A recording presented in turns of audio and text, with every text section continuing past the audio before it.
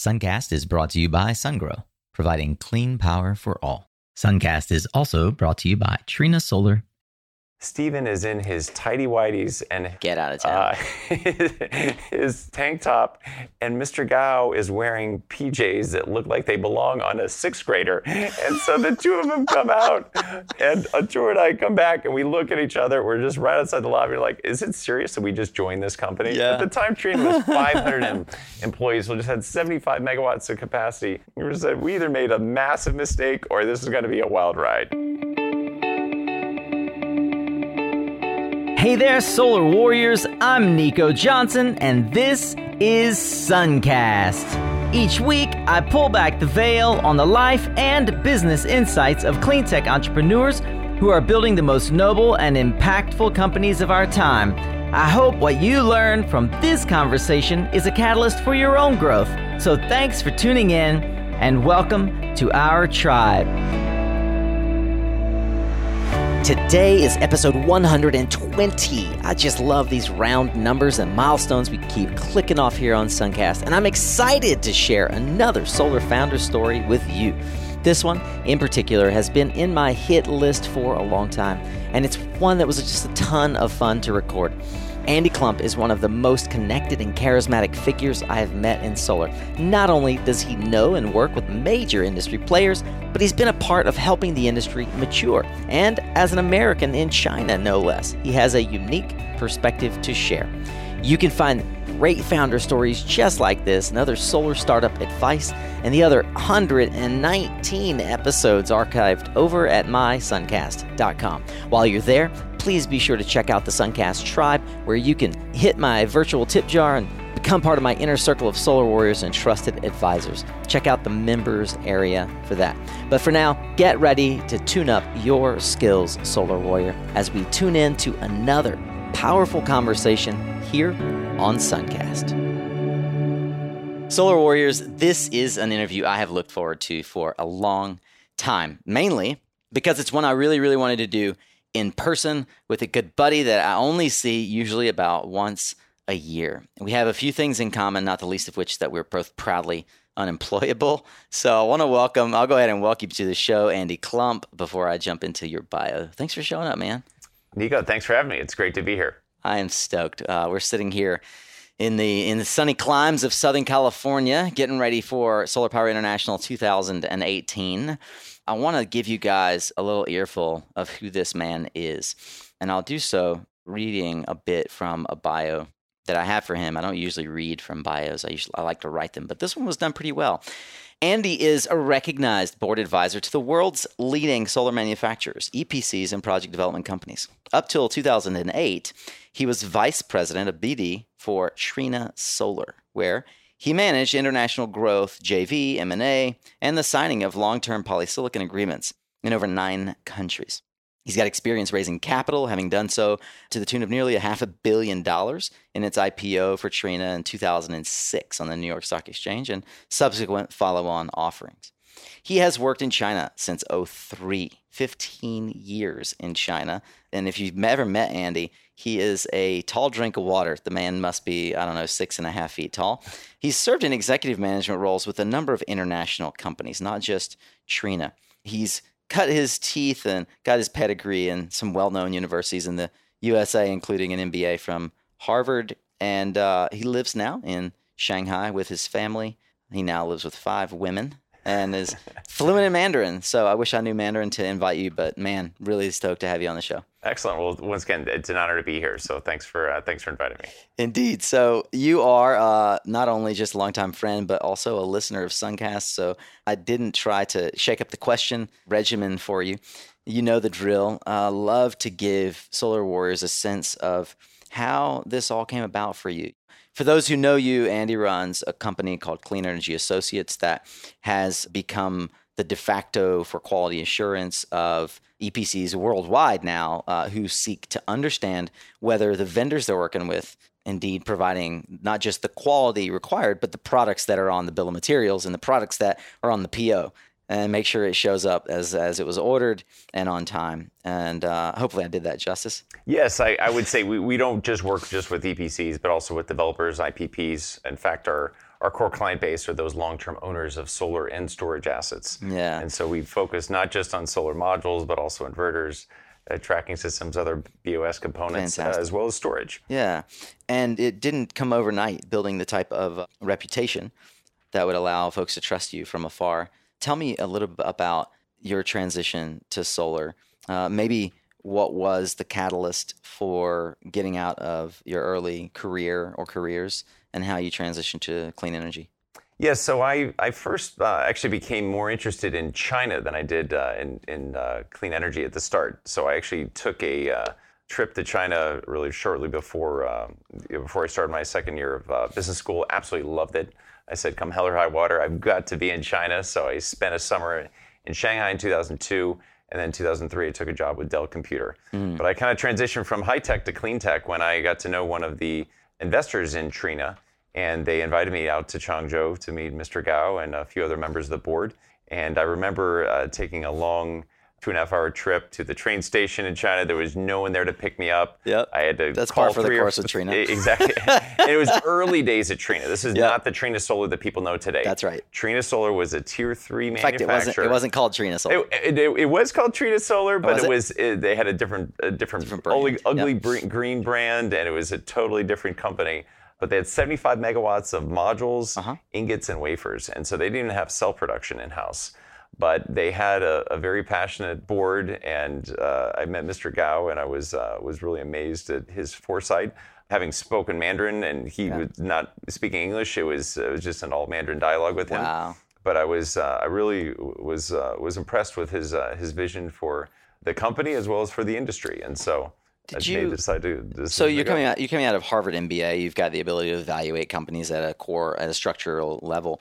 Did you evaluate other opportunities in the solar industry, or just jump straight into Trina? So the interesting thing is, I did not. I actually was out to research as many companies as possible and really go into it.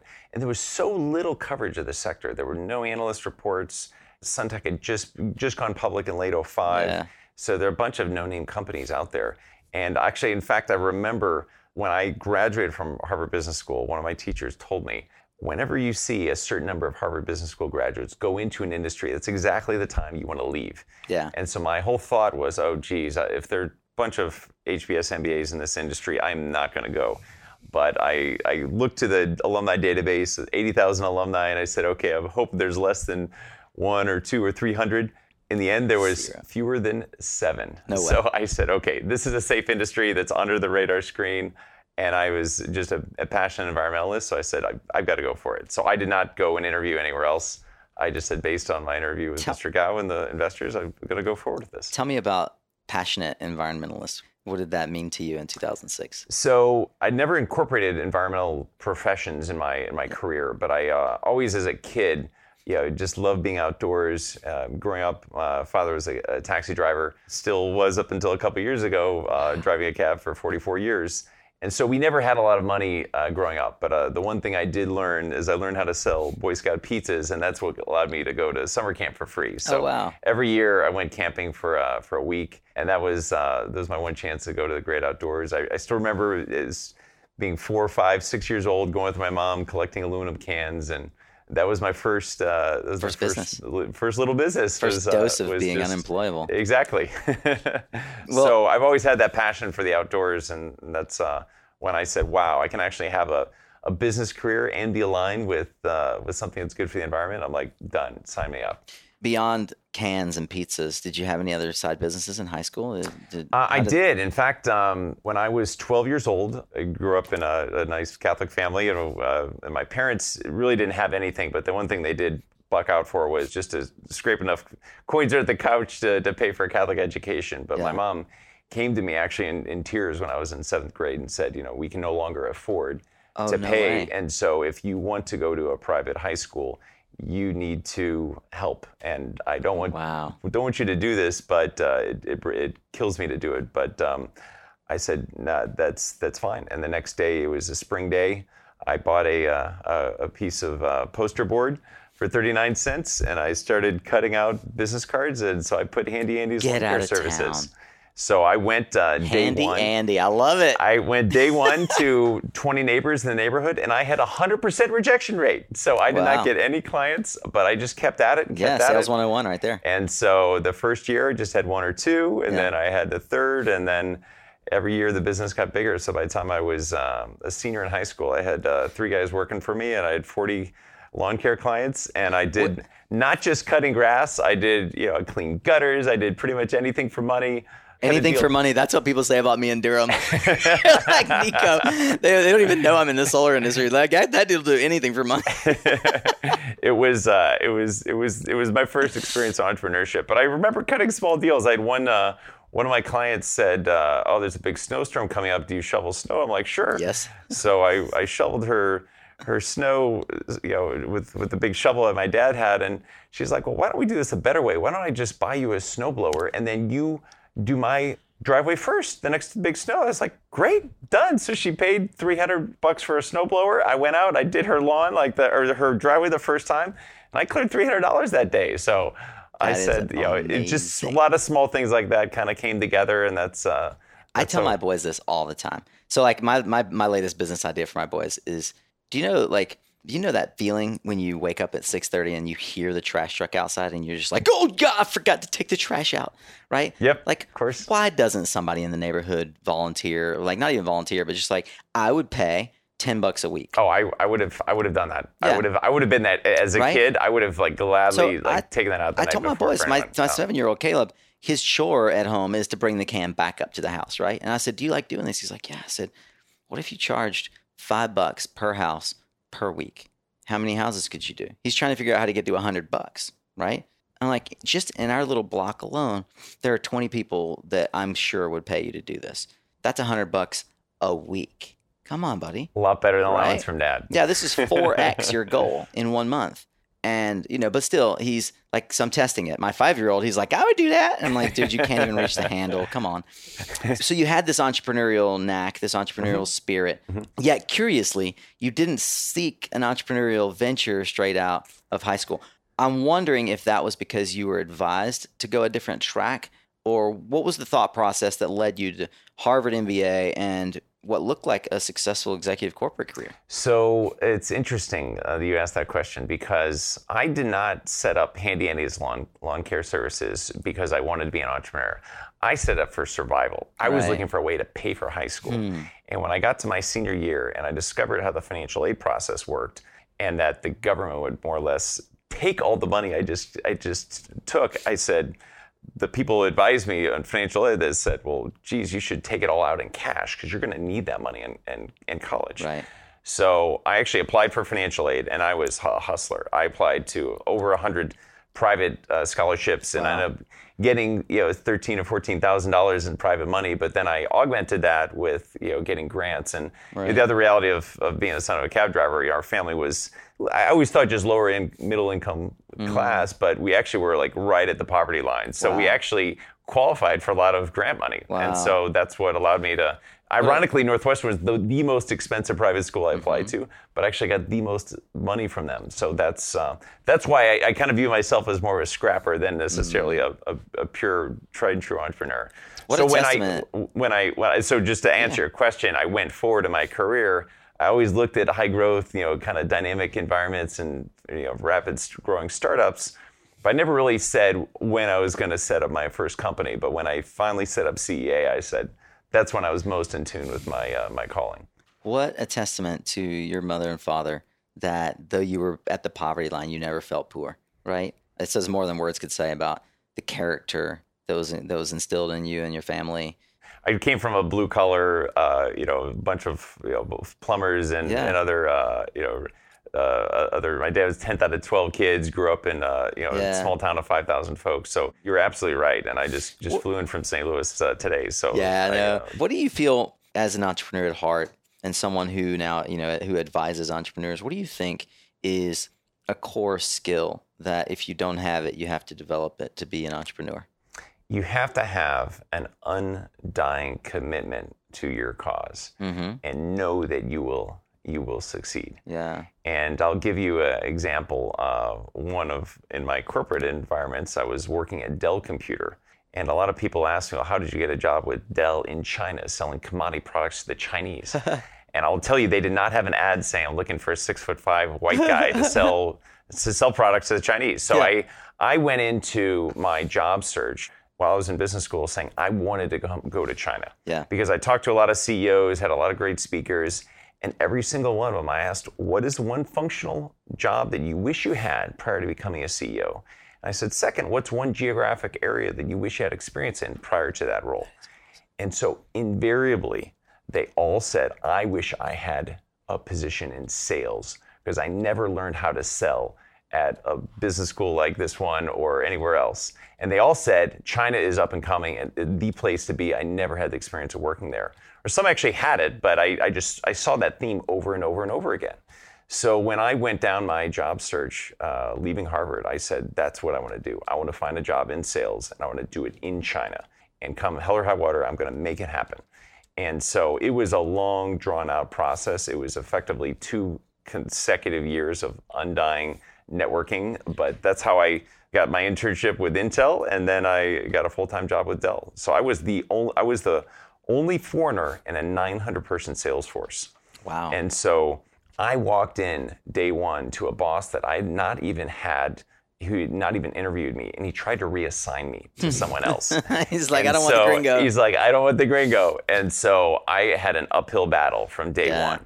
And so it was a brutal, brutal experience. And I knew I had 2 quarters to hit my quota. Yeah. In the first quarter, I hit 21% of my $500,000 target. Wow. And I was on a path to leaving the company. Exit, yeah. But 3 days left in the second quarter, I closed a big deal with BMW, and they had one purchasing manager who is German.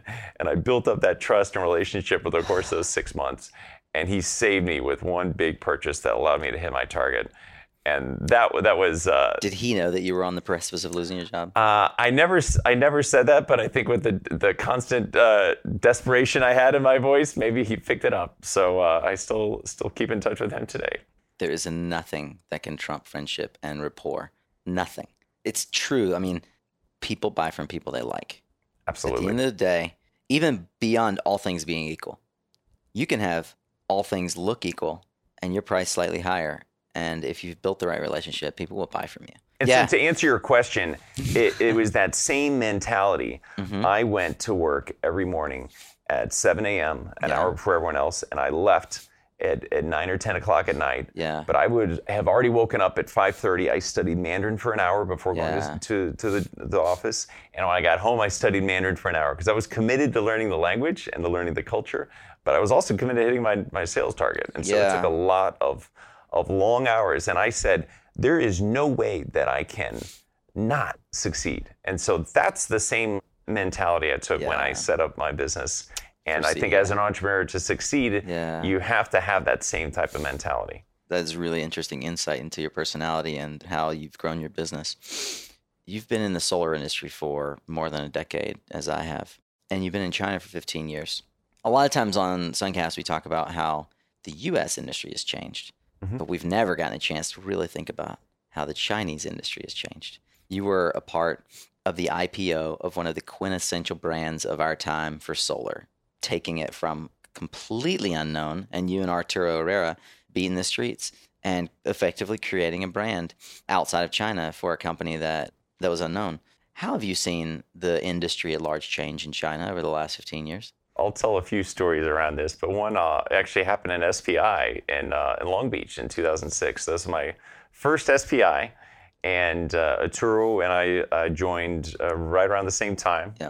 Arturo Herrera was in charge of sales and marketing. Mm-hmm. I was put in charge of supply chain and procurement for long-term polysilicon contracts. And so Arturo and I remember just a few weeks into the job, I did join I joined a little bit before Arturo, but right around the same time. So we went to SPI with Mr. Gao and Stephen Zhu, and the four of us, we actually had to share rooms. So Arturo and I had a room, and Stephen and Mr. Gao, the very successful Mr. Gao, had to share a room, and that was just company policy at the time.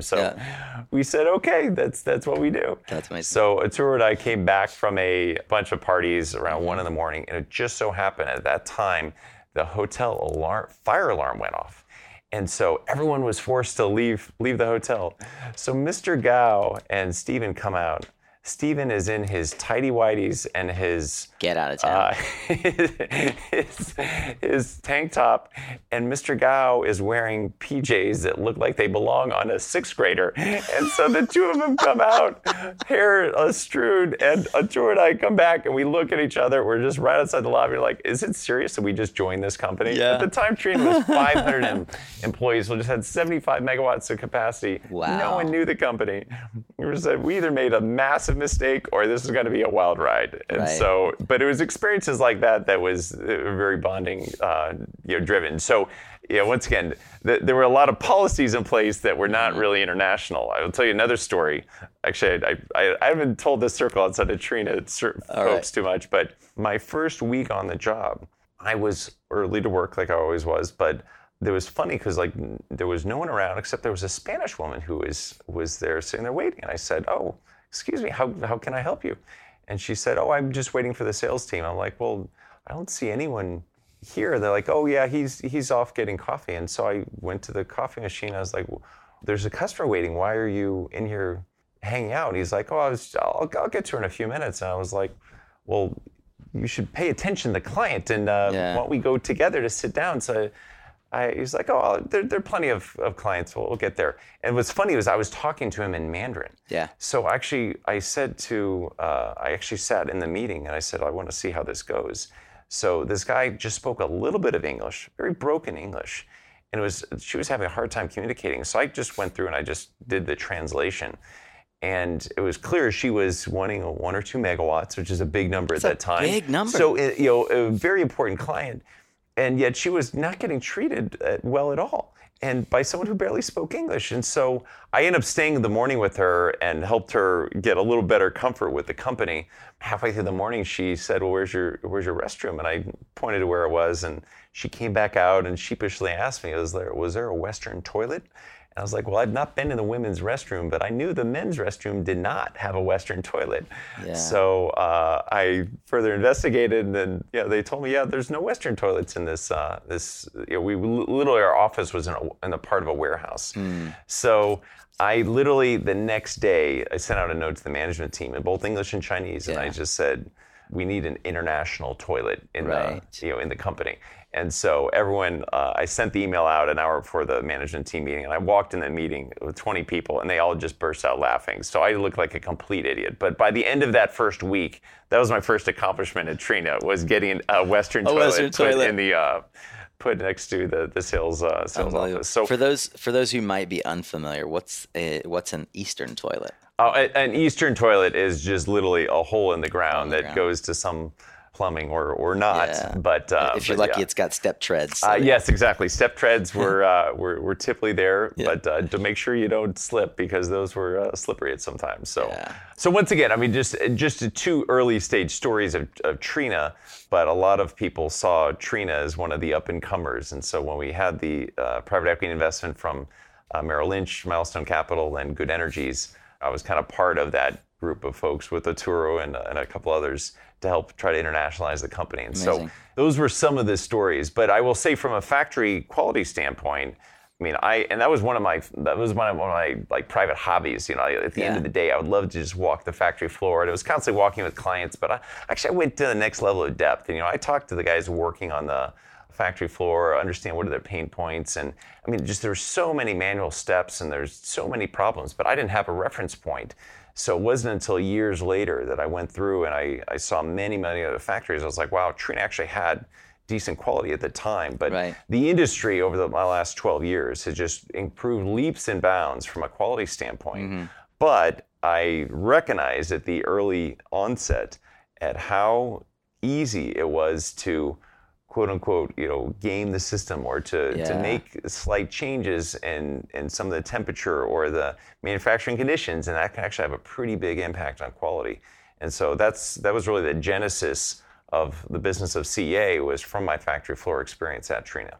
What were some of the things that you identified early on that could and should be automated, and how did that evolve in the industry? Well, specifically around modules, and we don't have to spend the whole time talking about your time at Trina. And, so once again, I will be very happy to say I'm not an engineer, but I run an engineering services company. So I've learned a few things on the trade, but I was not enough of an expert at the time, or even now, to really recommend which types of equipment should or should not be automated. And there's also different philosophies about automation. And you can have a highly automated facility, but if all of the automation has some slight defects in terms of the calibration, you can have a whole batch of modules that are completely manufactured the wrong way.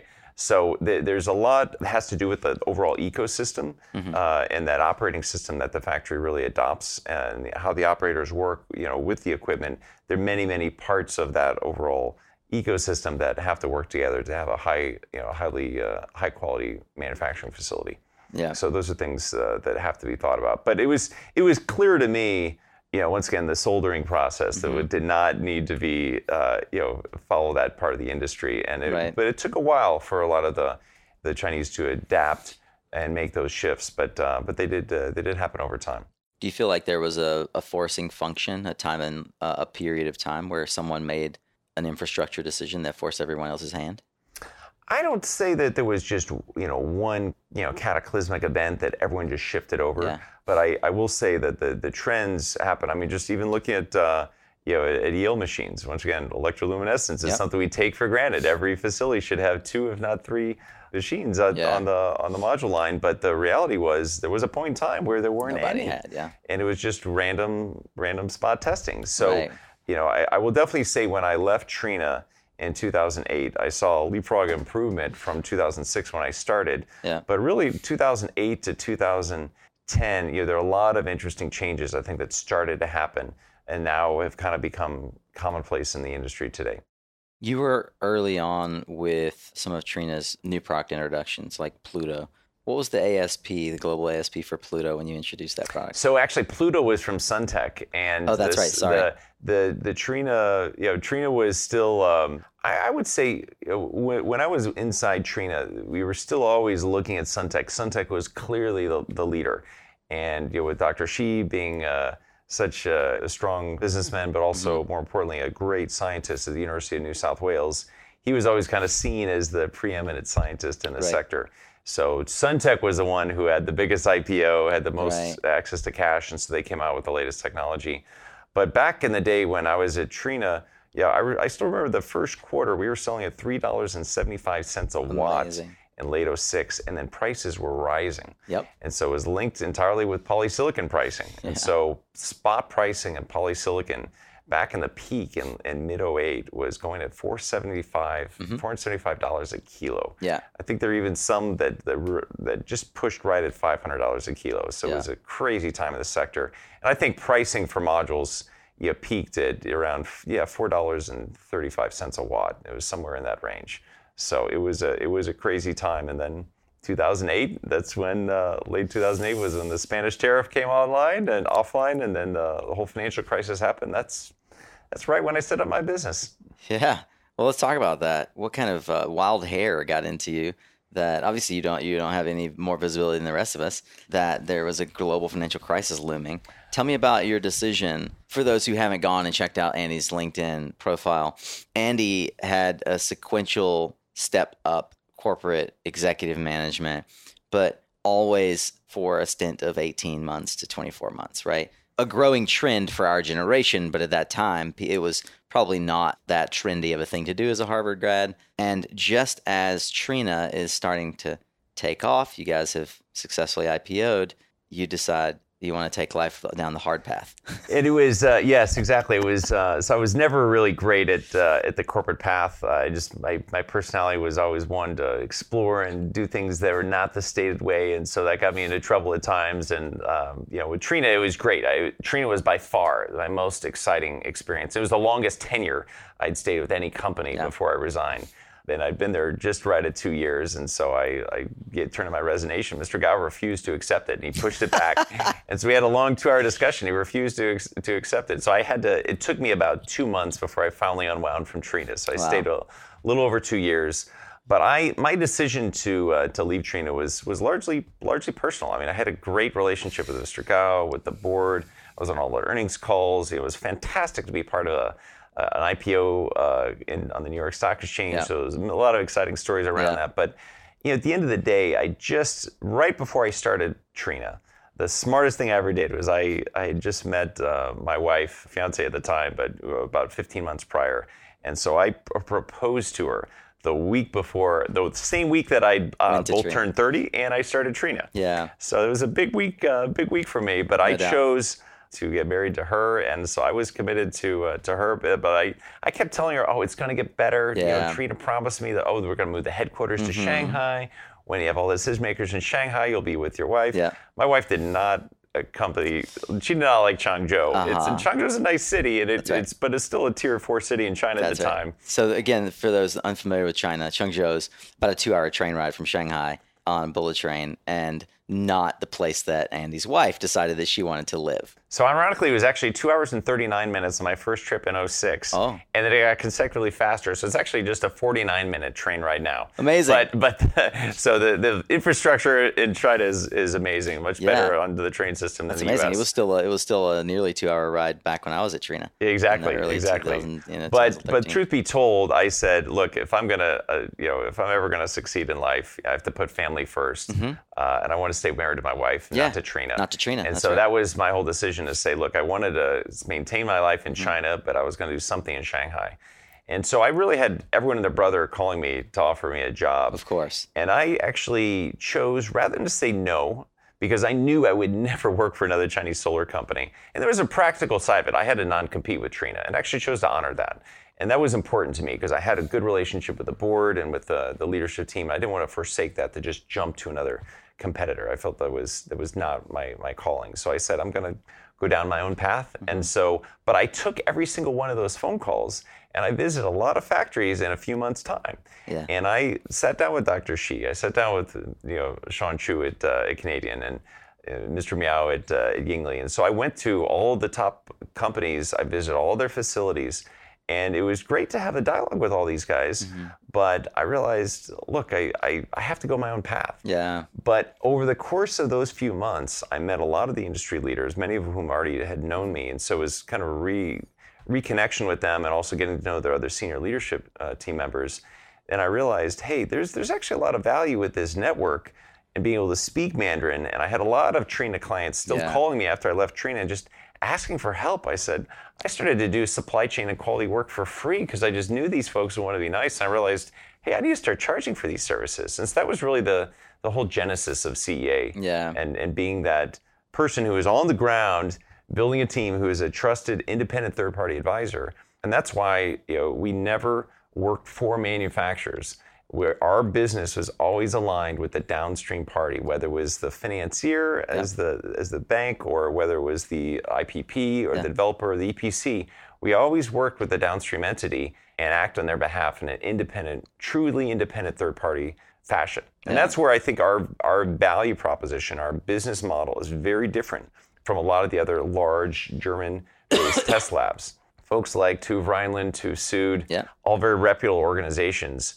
But what I learned being in-house in Trina and also seeing the industry is that they get their profits doing certification work on behalf of manufacturers. Right. They also have small independent quality teams that, quote unquote, they're really not that independent. Yeah. So I realized a lot of it was just face-to-face explanation with other key industry players, but they realized, hey, I trust Andy and I trust the CA team to perform this work and do a better quality oversight than someone else. And so that was really kind of the genesis of our supply chain and quality assurance practice. Was that clear to you before you left Trina, that that's where you were going to take CEA? I would lie if I said that was exactly where I thought.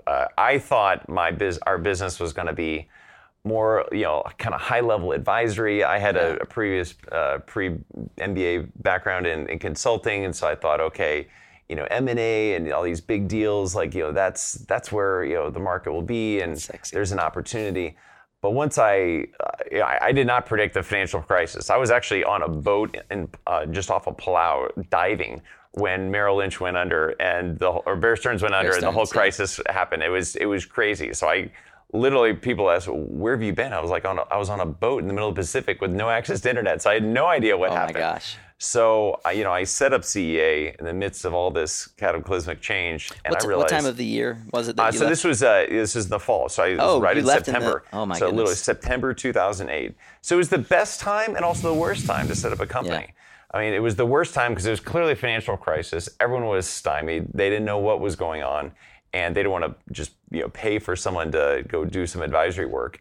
But at the same time, it was the best time because I literally had, I had no staff. I had no other expenses. I was working from home. And so I chose to go the lowest cost path. I saved every single nickel and dime I could just to get by. But once again, I figured out as I went. And so I threw the spaghetti on the wall. I tried a lot of different things. Doing quality work was one. Doing supply chain work was another. Trying to do market research reports and a whole host of other things.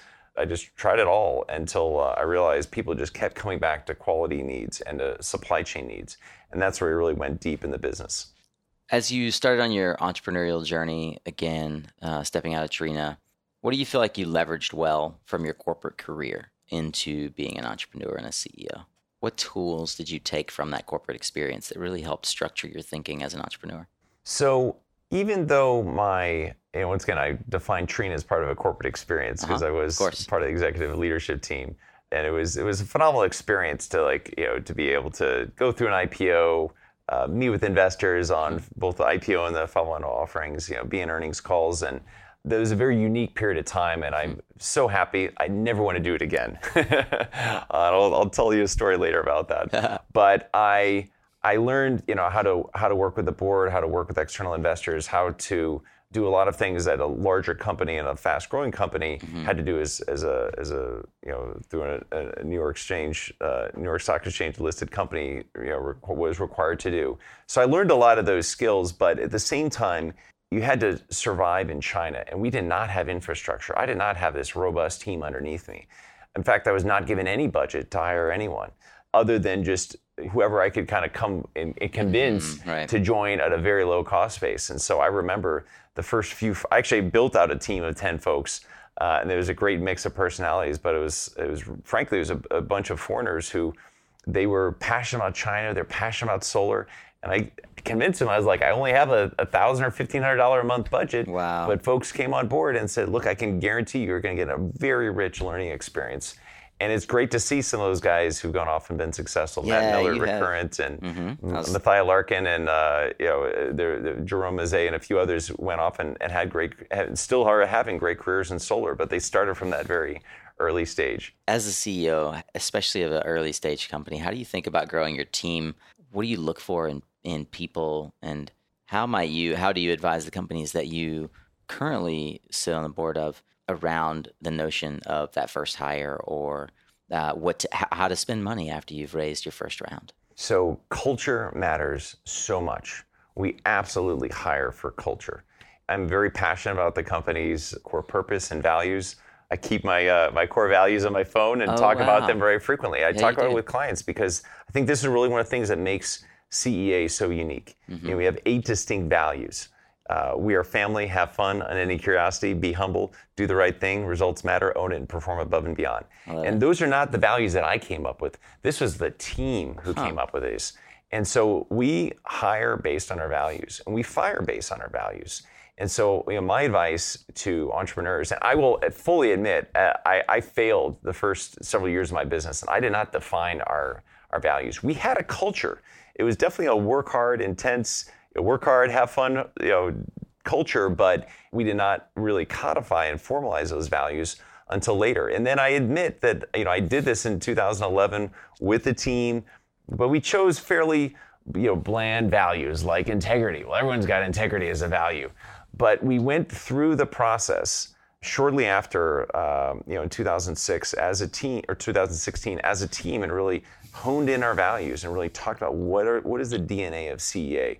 And so, my advice to aspiring entrepreneurs and to folks setting up companies, set your direction first. Understand what your culture is and define how that culture is, because the culture is defined by the leader. And I never, as I said, I didn't set all the core values, but I definitely defined a direction, and the cultural fabric of CA is where where we've been successful. And so we've always spent a lot of time recruiting and trying to choose the best. And I'm sure you've heard the Jack Welch story, ones hire ones, twos hire threes, and threes put you out of business.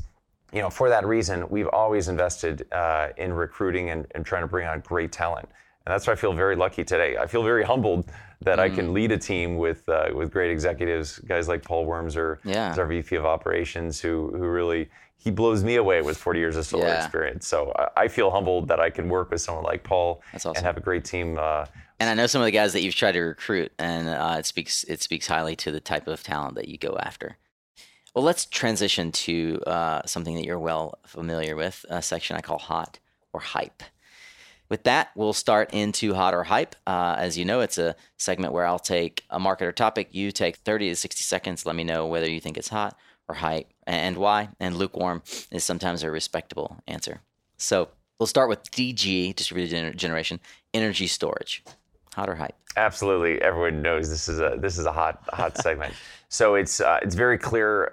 Once again, my vantage point's somewhat unique, being in China, the massive growth of electric vehicles. And so it's off that massive growth of the Chinese government, who's committed by 2030 to be 100% electric vehicles, that you've seen this extreme expansion of a lot of the battery cell manufacturers. Sorry, for those who didn't hear that, can you repeat what you just said about 2030? So by 2030, China will be 100% electric vehicle run nation. They will not have any gas. Ye naysayers out there who believe that the ICE economy is going to persist into 2050, be forewarned.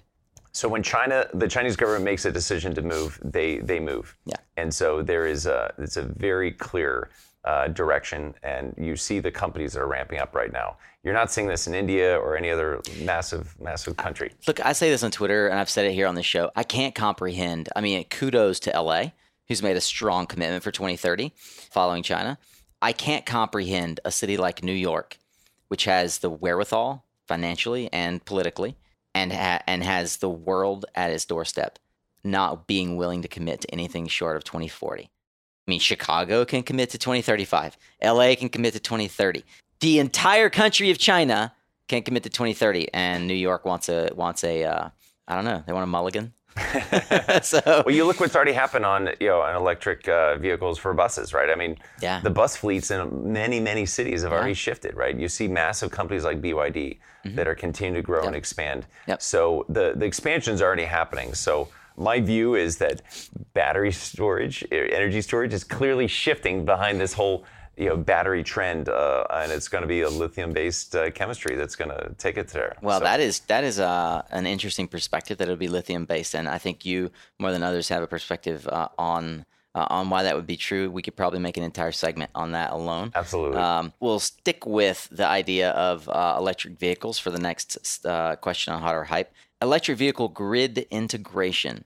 Is this hot or hype? This is absolutely another hot topic that we're going to continue to see this trend play out globally. So it's not just in China, but certainly the U.S. and other regions are going to see that integration happen. What's missing for it to be truly just on fire and like today rather than 3 years from now? I still think there's probably more regulatory support that's needed to really get it to to turbocharge that speed. But I view this as a hot long-term trend. So. It will continue to be something that we're going to see over the next decade. If you left CEA and started a business around storage and electric vehicles, where would you focus your time? I absolutely would spend time working on utility scale, because I know for a fact that there's going to be a glut of just gigawatts and gigawatts of projects that are going to go in the ground.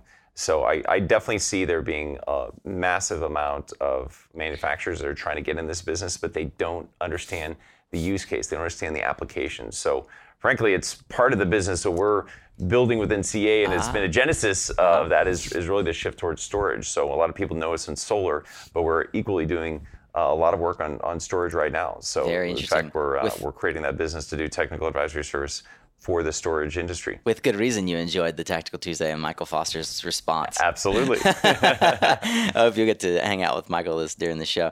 All right, next topic, blockchain for energy transactions. Hot or hype?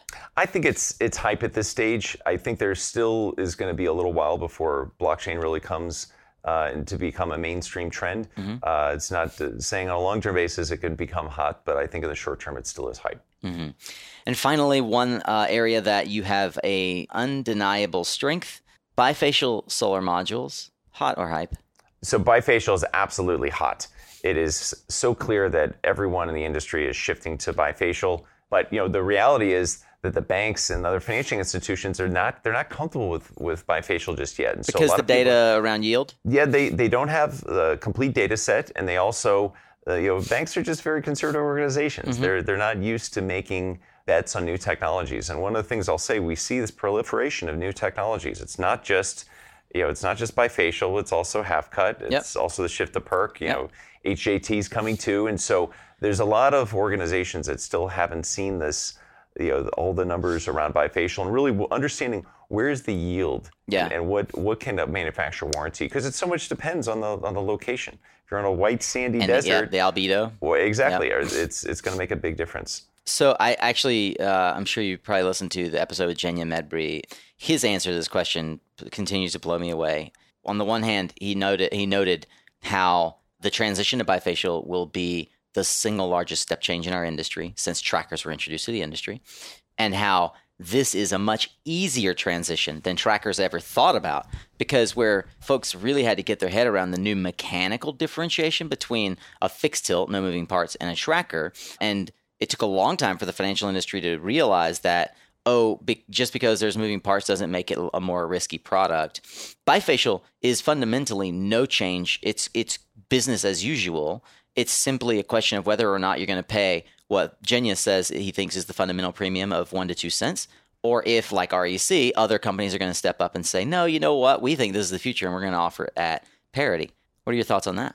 I absolutely believe that it's going to be an offer based on parity in the future. Wow. But once again, we have not seen manufacturers shift just yet. Yep. It's a combination of the financing partners needing to get comfortable with it. But Jenya's absolutely right. I mean, fundamentally, bifacial has been out there for a long time. Yeah. Glass-on-glass modules, been out there for a long time. Yeah. This is not a new technology. That's right.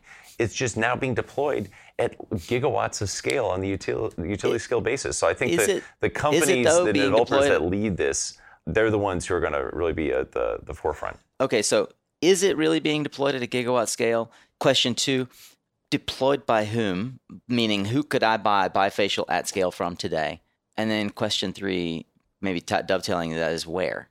So to clarify, it is not being deployed at a gigawatt scale today, but it will be. And there are plenty of manufacturers who can produce at large scale, but they're in the process of shifting over their lines. Yeah. And so some of this is happening outside the U.S. as well. So China has seen a number of large bifacial installations. Yeah. You have other markets, Notably, LONGi has done almost a gigawatt or over a gigawatt of bifacial in China. Yes, correct. LONGi as well as. But I've heard developers complain that they can't get bifacial at scale. They can get a 1 or 2 megawatt pilot, but they can't order a 100 megawatts of it right now. So it depends. There are I think there are manufacturers that have capacity that has been largely allocated. But once again, depending on when those projects are, that would make sense. But by 2019, you get to 2020, they'll be multi-gigawatts globally. And I think that transition will happen. If you look what happened to PERC, for those not familiar with PERC technology on the cell side, it was a solid 3, 4, 5 years for the transition to happen. But when you first counted the PERC equipment coming to the market and all the R&D that was put in, but once the transition started to happen, then it shifted. I mean, look how quickly this industry shifted from multi to mono. It's very clear. Or from mono to multi and back. Yeah, exactly. I mean, back in the day, there was a time where mono was more in vogue than multi. Right. But folks like GCL just lowered that cost on the multi-crystalline wafering side, and then it was 80% multi at one point in time. Yeah. But now we're shifting, and we're going to see multi struggle for a while. Mono's going to continue to dominate. Yeah, no, I would argue we're going to see multi cease to exist. I think that there's a lot to explore around bifacial. I think that developers, anyone listening to Suncast over the last 6 months knows my perspective is if you're a developer and you're not figuring out how to develop with bifacial, you are going to get caught in the dinosaur age. And for that matter, if you haven't hired someone already to be thinking about your storage solution, then you're already behind. that perhaps in certain circles is controversial. But speaking of controversial, I like to often probe guys who've been in the industry long enough to have a position. Andy, what position do you hold about the solar industry or maybe about life in general that is particularly controversial? So in terms of solar, I definitely believe there's going to be a period of time where we see a completely different shift from the traditional PPA model. And we will see periods where energy is effectively free because there's going to be such a proliferation and growth of solar that it's going to drive cost. The cost won't be zero, but the end energy that's available due to solar is going to effectively be zero. And so that's going to only further enhance the growth on storage. And then storage is absolutely the right asset class to match where the demand is with the production of solar. Yeah, we had a healthy discussion. I have a WhatsApp group of about 60 solar entrepreneurs down in Latin America, and we were all discussing this notion of electricity will be free from solar. Given that you have perspective globally on where's the profit, if in fact solar energy is free, then it's a loss leader for some other category of revenue. What is that category? So I think there's going to be a very different paradigm where folks are going to look holistically about managing their overall energy needs. It's not about energy at one point in time during the day.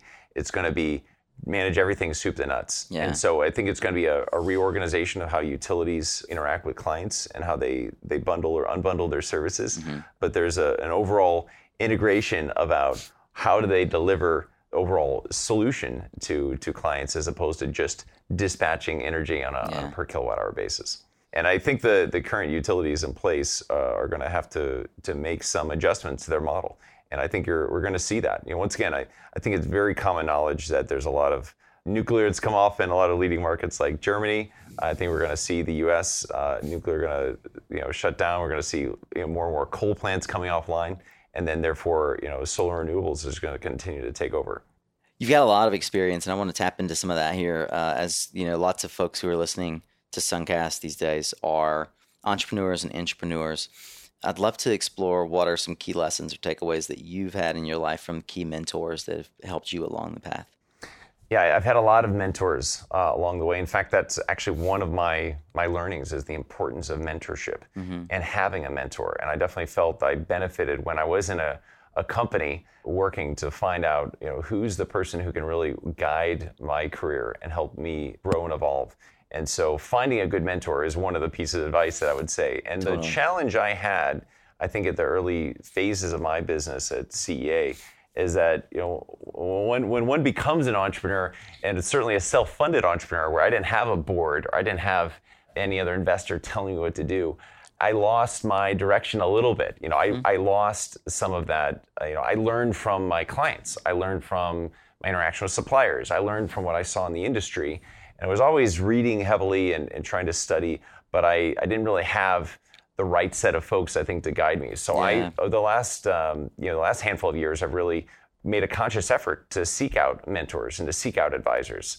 So I'm proud to say I've got a couple of board members who help me very actively. I have an executive coach who's helped us dramatically over the last 2 to 3 years, and that's where I still have others who I now go to on a point basis. But there's an entrepreneurial organization group I joined called EO, based out of Shanghai, and so I also joined that organization in 2016. And I found, once again, interacting with other entrepreneurs, other leaders in business, and even in folks with non-solar background, that's it's been very valuable. But I will say I still proactively, in fact, actually part of my trip here in the U.S. this week was just meeting with a couple of CEOs of other like-minded companies. So I'm kind of creating more of a solar entrepreneur group where we can exchange ideas and information and make sure we all deploy best-in-breed practices. Because I think that's extremely important to just have that craving and that desire to constantly learn. That's always been a part of my DNA.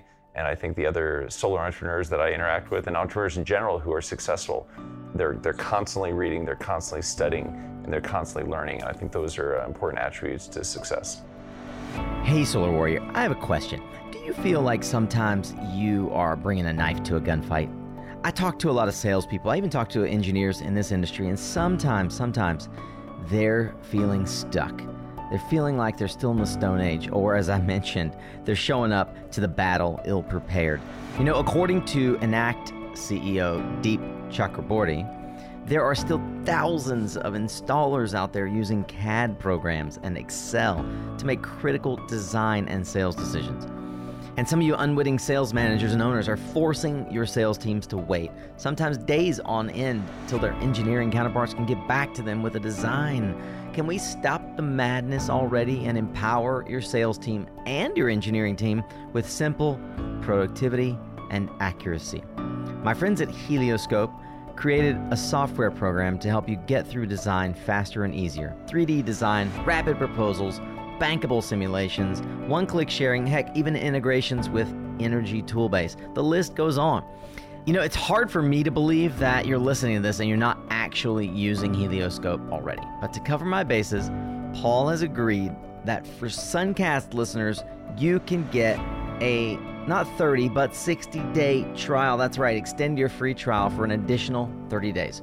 All you got to do is email Paul or Knut after you sign up for your free trial of Helioscope, the fast, easy, and bankable way you and your sales team should be doing all your solar design. Sign up for your free trial at helioscope.com and email after you are all signed up, and they'll give you that extension. Hey, we're halfway through this interview, and I really hope that you're enjoying it. If you're still on the fence about joining my Suncast tribe, you might be interested to know that this recording with Adam James actually took nearly 2 hours. And since my good buddy Tristan told me that I really should try to keep these under an hour, I've decided that when I do go over from now on with these episodes, like I did with Adam, and I'll no doubt do with others, I'll just post it up as extra content to my tribe members in the exclusive area for my inner circle to enjoy. Things like his thoughts on leaving Tesla and his answers to the hot or hype segment had to get left on the cutting room floor. I'm sorry for that. He even turned the tables on me. He made me cry a little. If you'd like to check that out, or if you just want to drop a little contribution in my virtual tip jar, you can head over to mysuncast.com/member and learn more. I'll see you in the tribe. It's not always roses and sunshine, pardon the pun. The path of entrepreneurship is often very difficult. Can you tell us about a time where the odds were just seemingly against you? You alluded to the comment about why I started the business in 2008, and I did not predict the financial crisis. So I had just gotten married a year earlier. I just left arguably one of the tier one manufacturers in a great position. Yeah. I then went down the path of trying to set up a business in something that was totally not needed by the market. No one cared about high-level strategy consulting and solar. Zero client interest whatsoever. I just bought a house and put all my money into the down payment. And unfortunately, we had a contractor that was just completely raping and pillaging us. Man. It took 12 months rather than 6, and obviously 2x the budget. So I was between a rock and a hard place. And I had to force to build the business. So it was a struggle. Tell me about your first contract, your first moment where you're like, okay, it looks like this might work. So there were many points where I didn't know what was going to work, but I had a very unique relationship with a Trina client that was approached me and said, look, we have a need to buy polysilicon. And I knew polysilicon inside and out. Yeah. I did this for 2+ years at Trina. I'd been to every single polysilicon facility under the sun, both new and potential facilities. And so it was actually a European manufacturer. Can't say the name. But they said they needed to get long-term polysilicon pricing, but they had a very small buying power. And so it was a really odd time in the industry. The market hadn't fully settled. Pricing was in free fall. But I knew poly pricing on the spot basis was still well above their expectation. And I managed to negotiate a contract where I had 4 months to negotiate this agreement. And so they gave me a small retainer to do it, but I had some upside with the agreement.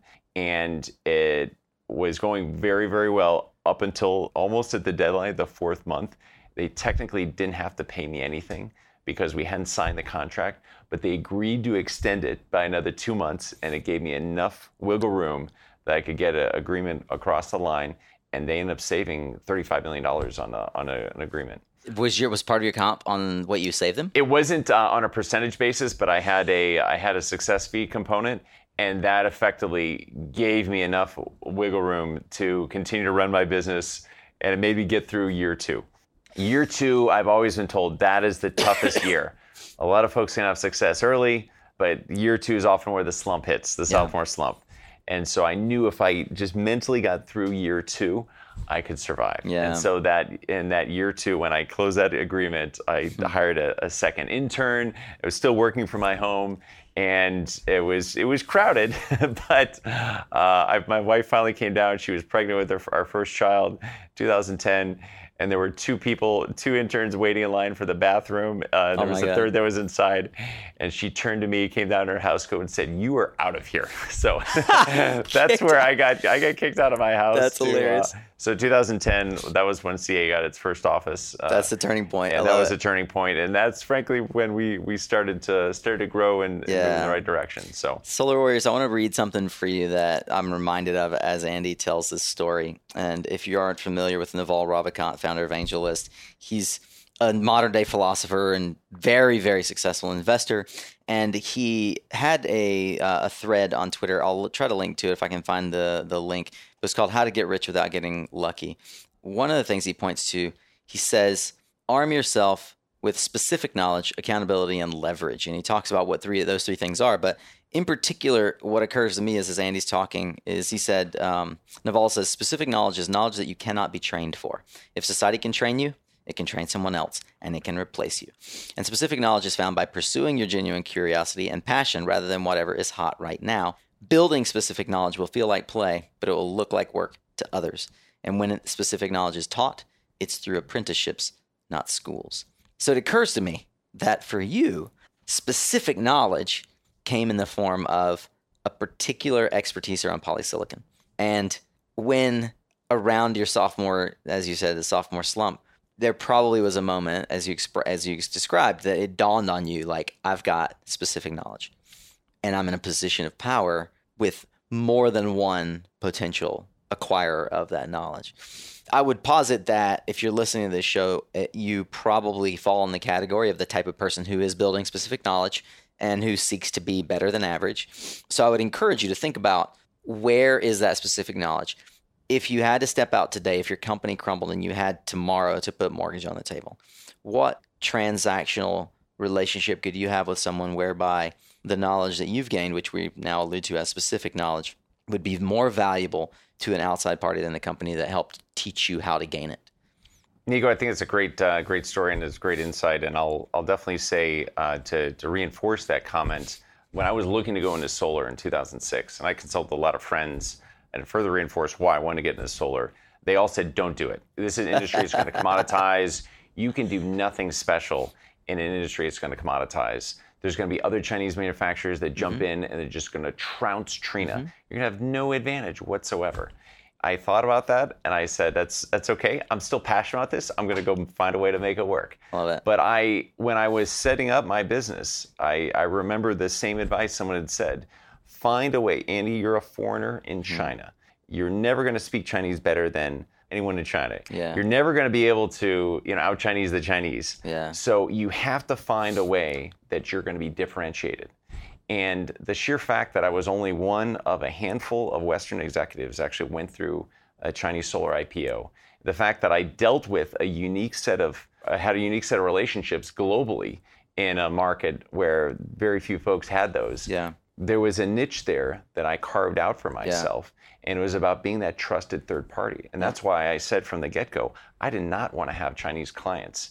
Once again, I chose not to be a client to manufacturers because of my non-compete with Trina, but it was actually the right business model decision as well, because I would have just been an information provider to them. I couldn't sell them market research reports. They didn't want to pay for it. Right. But I realized my niche was the fact that I could help Western companies that were working with the Chinese and help them structure transactions and assure the quality of the products that they bought that was a very definitive niche. And that was the foundation, those are the core principles of why I think CA was successful, and we built a reputation and a business model around that. And then it's migrated to other products, as I mentioned, into storage. It's also migrated in other service offerings around independent engineering and owner's engineering and technical due diligence here in the US. And so we've expanded our service, but it was on that same principle. Why are we different? And that's why some folks come to us for independent engineering, and they like the fact that we have this upstream supply chain knowledge. Yeah, of course. That's something that's very different from some of the other big guys like a DNVGL That's or a very Black & clear example of specific knowledge. So how do, you mentioned service offerings, your entire business is a service business. How do you, as a CEO, help your team think about pricing your services? So it's, once again, there are a set of our services that are based on industry norms. And so, we operate on a time and materials basis like everyone else. So I don't necessarily think there's anything unusual or different in terms of how we price. I like to put it in terms of how do we create a unique customer experience that delivers a wow effect. And that's when we talk about our value of perform above and beyond. That's where I always say to my team, think from your client's perspective. We're a solution provider. I never want to be the guy who's in the factory raising the red flag saying, I found a defect, look how smart I am. There is zero value in this industry to playing that role. And I've seen technical advisors when I was in Trina, they come on board and they try to argue nitpicky nuances that don't matter. We care about increasing the quality of all the products that are bought and consumed in this industry because we want solar energy to be the predominant form of energy globally. That's beautiful. So for that reason, the folks who benefit from our work, in a lot of cases, they are manufacturers because we're helping them improve their standards. But we're doing it on behalf of our clients. Raising the bar. And so the reality is, some people say, well, if you help the manufacturers get better quality, you're going to be pricing yourself out of a job. You're not going to have a job. I said, no, that's not the case because we've seen this time and time again. Whether you're a tier 1 or tier 2, that's just, forget that name. Arbitrary. Moniker. It's something created by BNEF. That's right. And we know the BNEF team. They're a great team. Jenny Chase has built a fantastic organization. But at the end of the day, they clarified it's not about quality. That's not what they're testing. They have a set of criteria that defines tier 1 versus tier 2. Yeah. But the reality is, any manufacturer can come across different market forces that cause quality to drift. We're still in an immature industry. This is the automobile industry in the 1920s. We're not sitting on the big three. Are there things that you're tracking, for that matter? Are there things that you're tracking at a macro level that you believe drive and impact the quality of the solar industry? Absolutely. Absolutely. So we have a very sophisticated database, and I give our Director of Technology and Quality, George Touloupas, a lot of credit. He had a background both as on the downstream side and the EPC side, but that he worked for other companies in manufacturing. He saw a lot of OEM facilities globally, and he came to CA with this wealth of knowledge. And he saw that we were sitting on a lot of data, but we really didn't organize in the right way. And so we effectively have created this very complex set of data of all the different defects we've seen across all the different 145 factories globally we've gone off and inspected. And so we now sit on years and years of data, over 25 gigawatts worth of projects. That data sits in our supplier benchmarking program. And so we know how different manufacturers stack up to each other. And we also study the different BOMs and the permutations of those BOMs. And so clients come to us now because we are sitting on a lot of data. We actually advise them to do different types of checks based on the budget that they have, based on certain manufacturers. And that's something that no one else in the industry has. So that's where we're uniquely positioned to really understand quality at a much deeper level. And I'll also say, to that point, there is a difference between the work we do and the work that they do. And one of the things I observed when I was at Trina from the factory floor is anytime an inspector was going to come, everyone said, okay, get on your guard. You got to, clean up the equipment, make sure everything looks perfect. So the factory's nice and clean. Create a good experience, answer all the questions, go through the checklist. Then as soon as the inspector leaves, everyone just breathes a sigh of relief. He's gone. Anybody who watched the Olympics in China is... Exactly. So it's that same dynamic.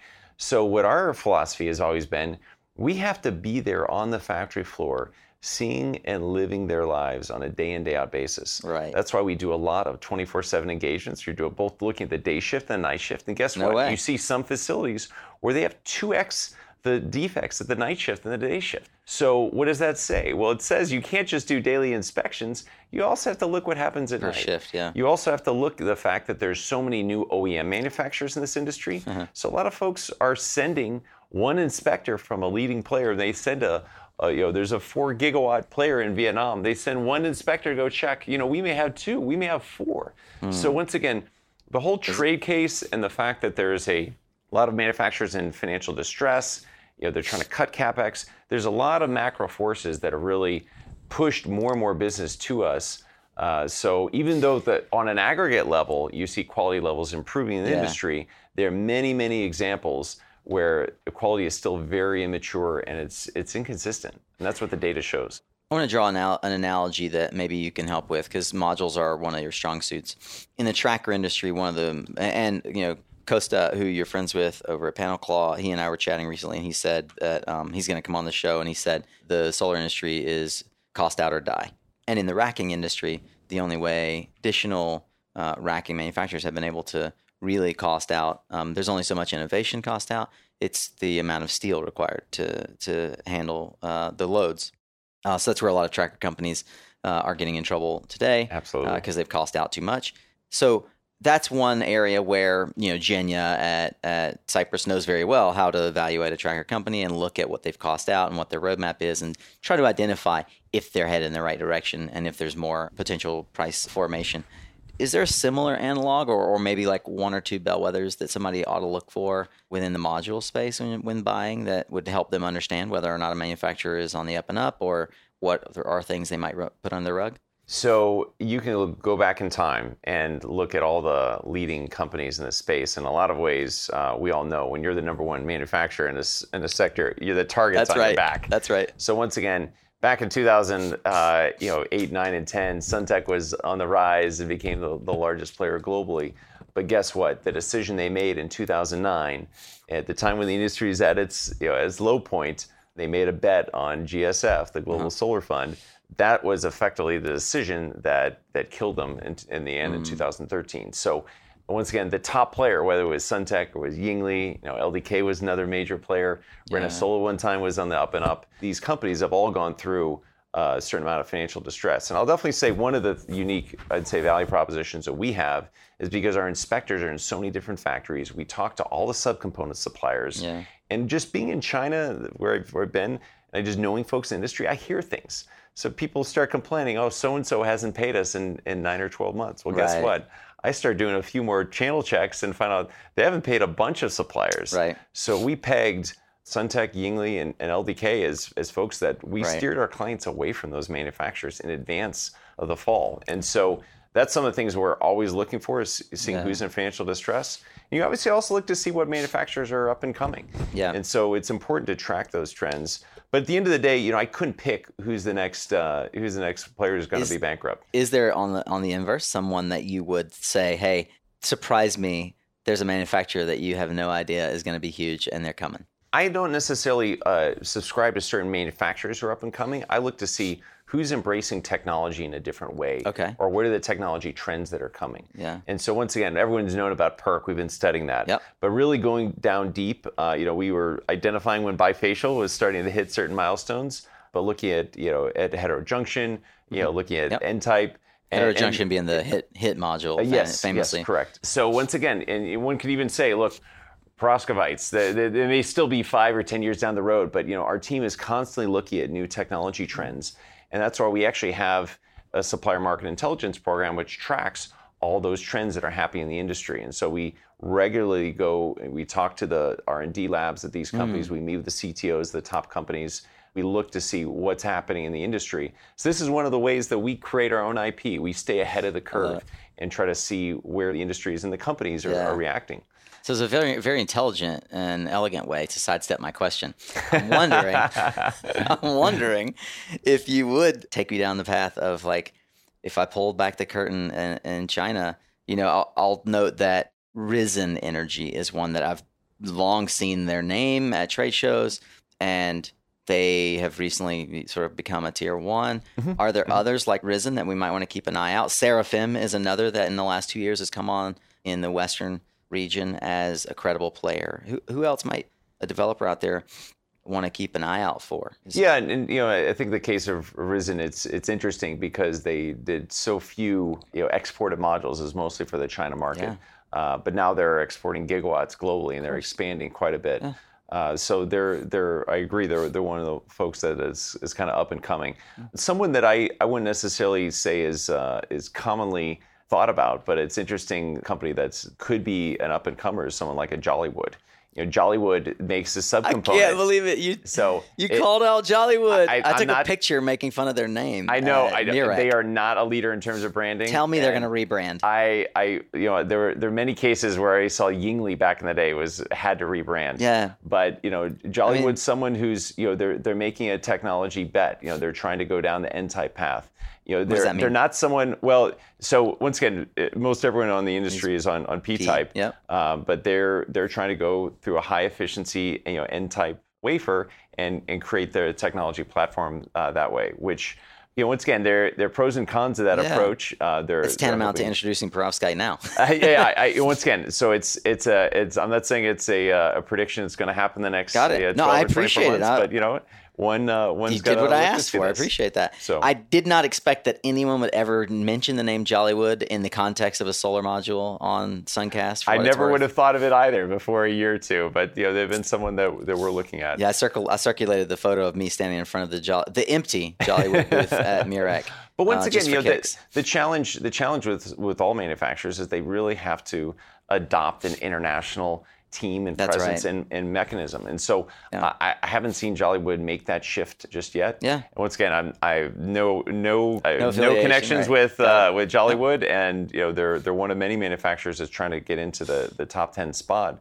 Yeah. But different players are going to come and go. But that's one of the things you have to understand though too, is that I think in today's China, one of the whole themes is there was one period of time from 2005 to 2007, everyone and their brother tried to come to the U.S. and list on a New York, a major stock exchange. Right. Now you're seeing these companies delist, right? Mm-hmm. They're privatizing, and they're going to try to go public in China because the multiples are much higher for these companies. Amazing. So they're going to be able to get more access to capital.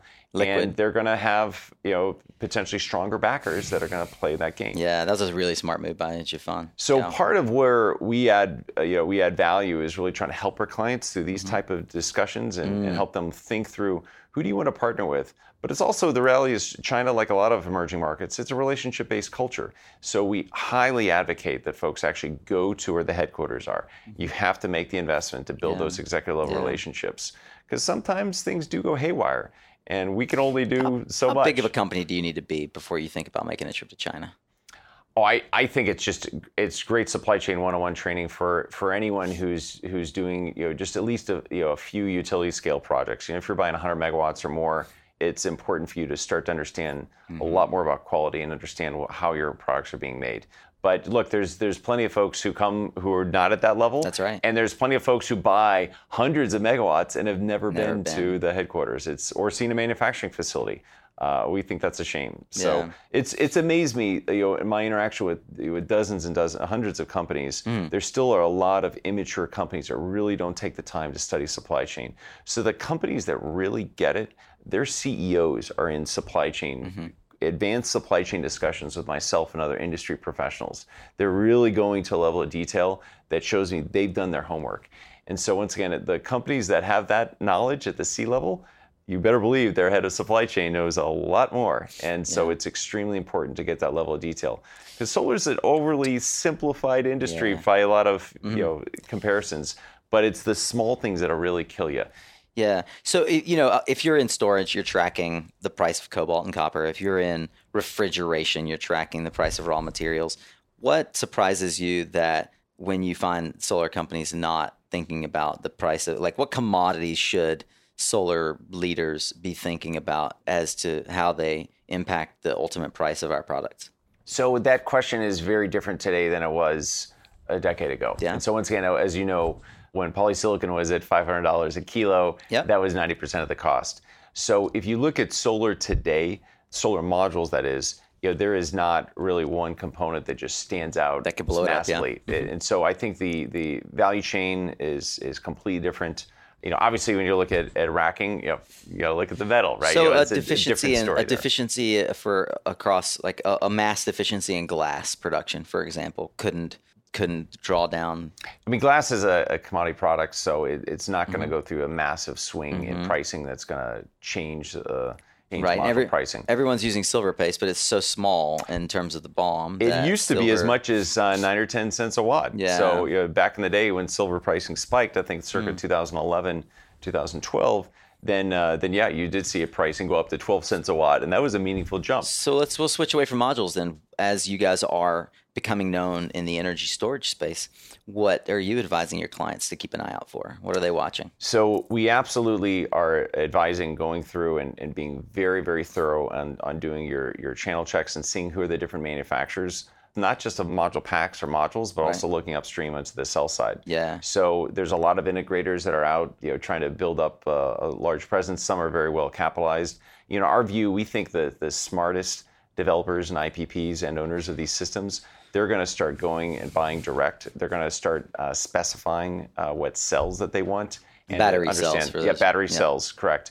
And really going into a lot more depth on the supply chain. Yeah. So we actually see there's going to be a major change in terms of how the industry delivers value around energy storage. So that's where we feel like that's. Are you going all the way up to the mine level and? So at the mine level, it's a little more, little less, I think, pertinent. I think a lot happens at the cell level. That's the most important. So back in the day, like Suntech's procurement contracts for polysilicon were important knowledge to have as an investor. You don't feel like a lithium supply, cobalt supply is important to know about So as you know, unfortunately, cobalt's there's some challenges in terms of where cobalt is mined from. So that when you have to deal with the conflict mineral discussion like that has a factor. And so folks that are involved with NMC technology, they one should look to see and ask those questions. But once again, to do the right checks and to go the due diligence where you go all the way to the mine level, that's not necessarily needed. Okay. Same way that we didn't necessarily do polysilicon checks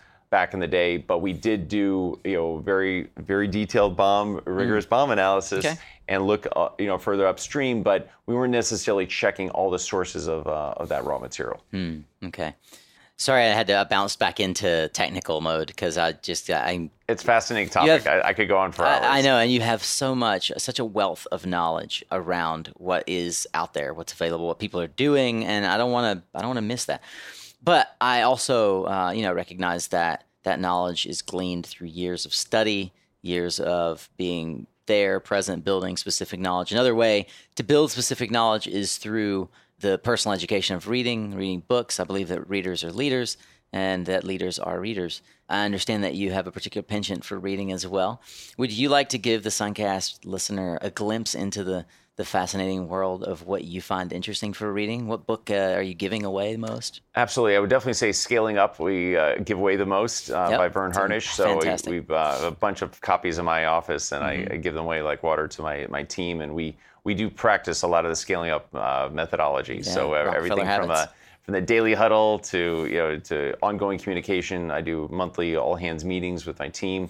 We have folks in different time zones. So typically I do an afternoon session with the Asian team, and then I'll stay up at night to get the U.S. and European teams on calls. But it's very important to have that ongoing communication both up and down the organization. I believe that firmly. But the book that I would say I've been reading and I think is most interesting to your audience of solar entrepreneurs and just entrepreneurs in general is Your Oxygen Mask First from Kevin Lawrence. And I've read I've listened to a lot of podcasts, so I don't think this book's been mentioned. It hasn't. But I like Kevin's guideline. He talks about 17 different attributes of leaders. And I think one of the basic premise that was a new idea to me is that, before the whole notion, just like it sounds on the title, before you put the oxygen mask on your child or the person sitting next to you, you have to put it on yourself first. And so it's important as entrepreneurs, we sometimes get so engrossed in what we do and just do a deep dive and just keep going. We have to take a step back and say, I need to have some semblance of balance. I need to have broader perspective, and let me stop and let me start to be a little selfish and do some of the things that I want to do. So one of the things I did this summer, I climbed 3 14ers in Colorado. Nice. And it was my first time doing 3 in a week. They struggled, but I barely made it. But I took 2 full days off from my my vacation with my family, and I'm glad I did that. Yeah. And my wife, she had the good patience to let me go to deal with 4 young girls. But I hope to be at a stage where I can climb with them one day. So once again, that was something that I intend to continue to do, and I think that was one of the things I took away from Kevin's book. That's fantastic. Thank you for those. What habit or consistent practice has the greatest impact on your life? Absolutely, daily meditation. When I'm not traveling, I love to wake up at 5 a.m. and start with a meditation.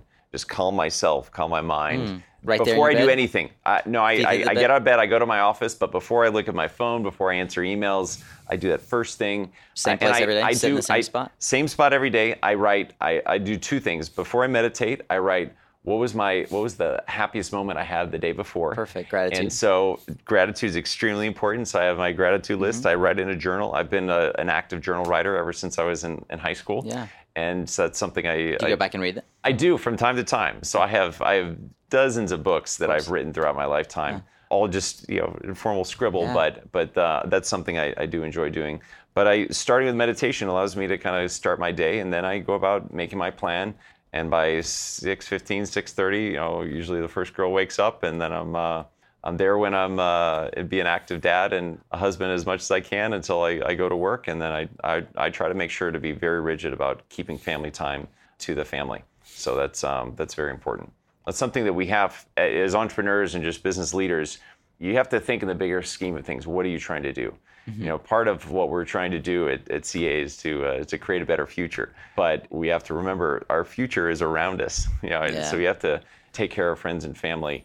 They're the folks that really matter most. That is beautiful. Well, for those who'd like to be in that friend circle, how would they find you? How would the folks reach out to you if they've been inspired by this episode and they want to chat with you further? So I don't check LinkedIn every day, but I usually every other day I'm usually check on LinkedIn. So that's the best way to reach out to me. But for anyone who knows China, WeChat is by far the most common way to reach me. So easy to find on WeChat. I'm not familiar with how to find my handle's AKLUMP. AKLUMP. AKLUMP. So, Got it. But LinkedIn's probably best for most Western audiences. Got it. And I'll link to that in the show notes for sure. For those who may have missed it, Clean Energy Associates is Andy's company. What's the website? CleanEnergyAssociates.com. We also have the URL CEA3.com, but both are fine. Very well. CleanEnergyAssociates.com. We'll link to all those fancy resources on the website.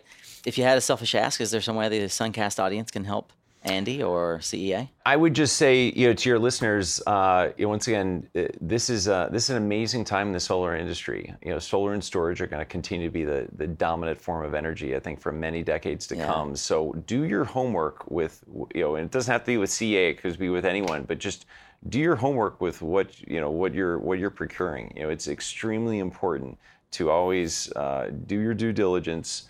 Know who you're buying from, and don't just make decisions based on relationships or feelings. Do it based on data.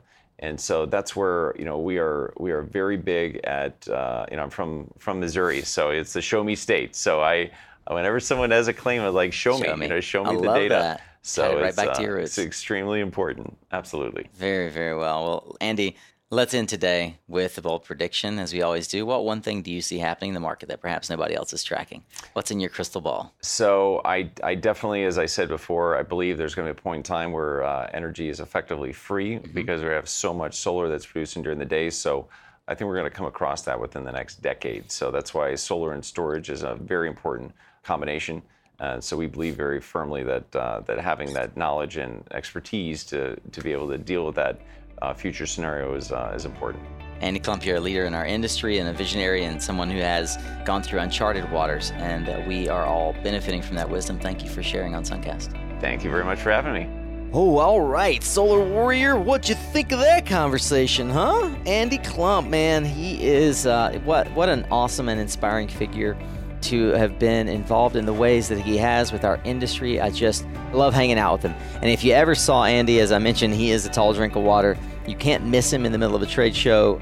If you think he stands out here in America, you should see him among the Asian crowd. It is a sight to behold. Listen, did you learn something today? Would you share it with me? What was your major takeaway? Find me on Twitter. It's at NicoMeo, N-I-C-O-M-E-O, or on LinkedIn, and please share what you learned.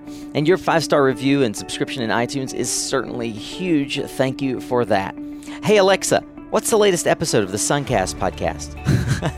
Well, Alexa might be able to tell you what the current episode is, but you'll only hear about the next one by listening to this.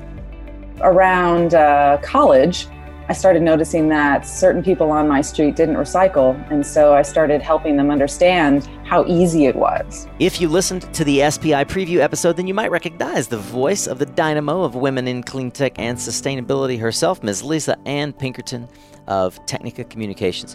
And she's on deck for next week's Suncast. It's not only info-packed, but full of laughs. I hope you'll stick around. Come back next week for more. You know, the fact you're still listening tells me that you really do value this work, and if that's true, I'm wondering if you would like to connect with me on the inside of our members area, our solar tribe. You could go to mysuncast.com/member to learn more. At least you could join the newsletter while you're there, so you won't need to rely on Alexa for knowing when the next episode comes out, because I'll tell you. I look forward to formally welcoming you into the tribe, my friend, and thanks again for showing up. It's half the battle.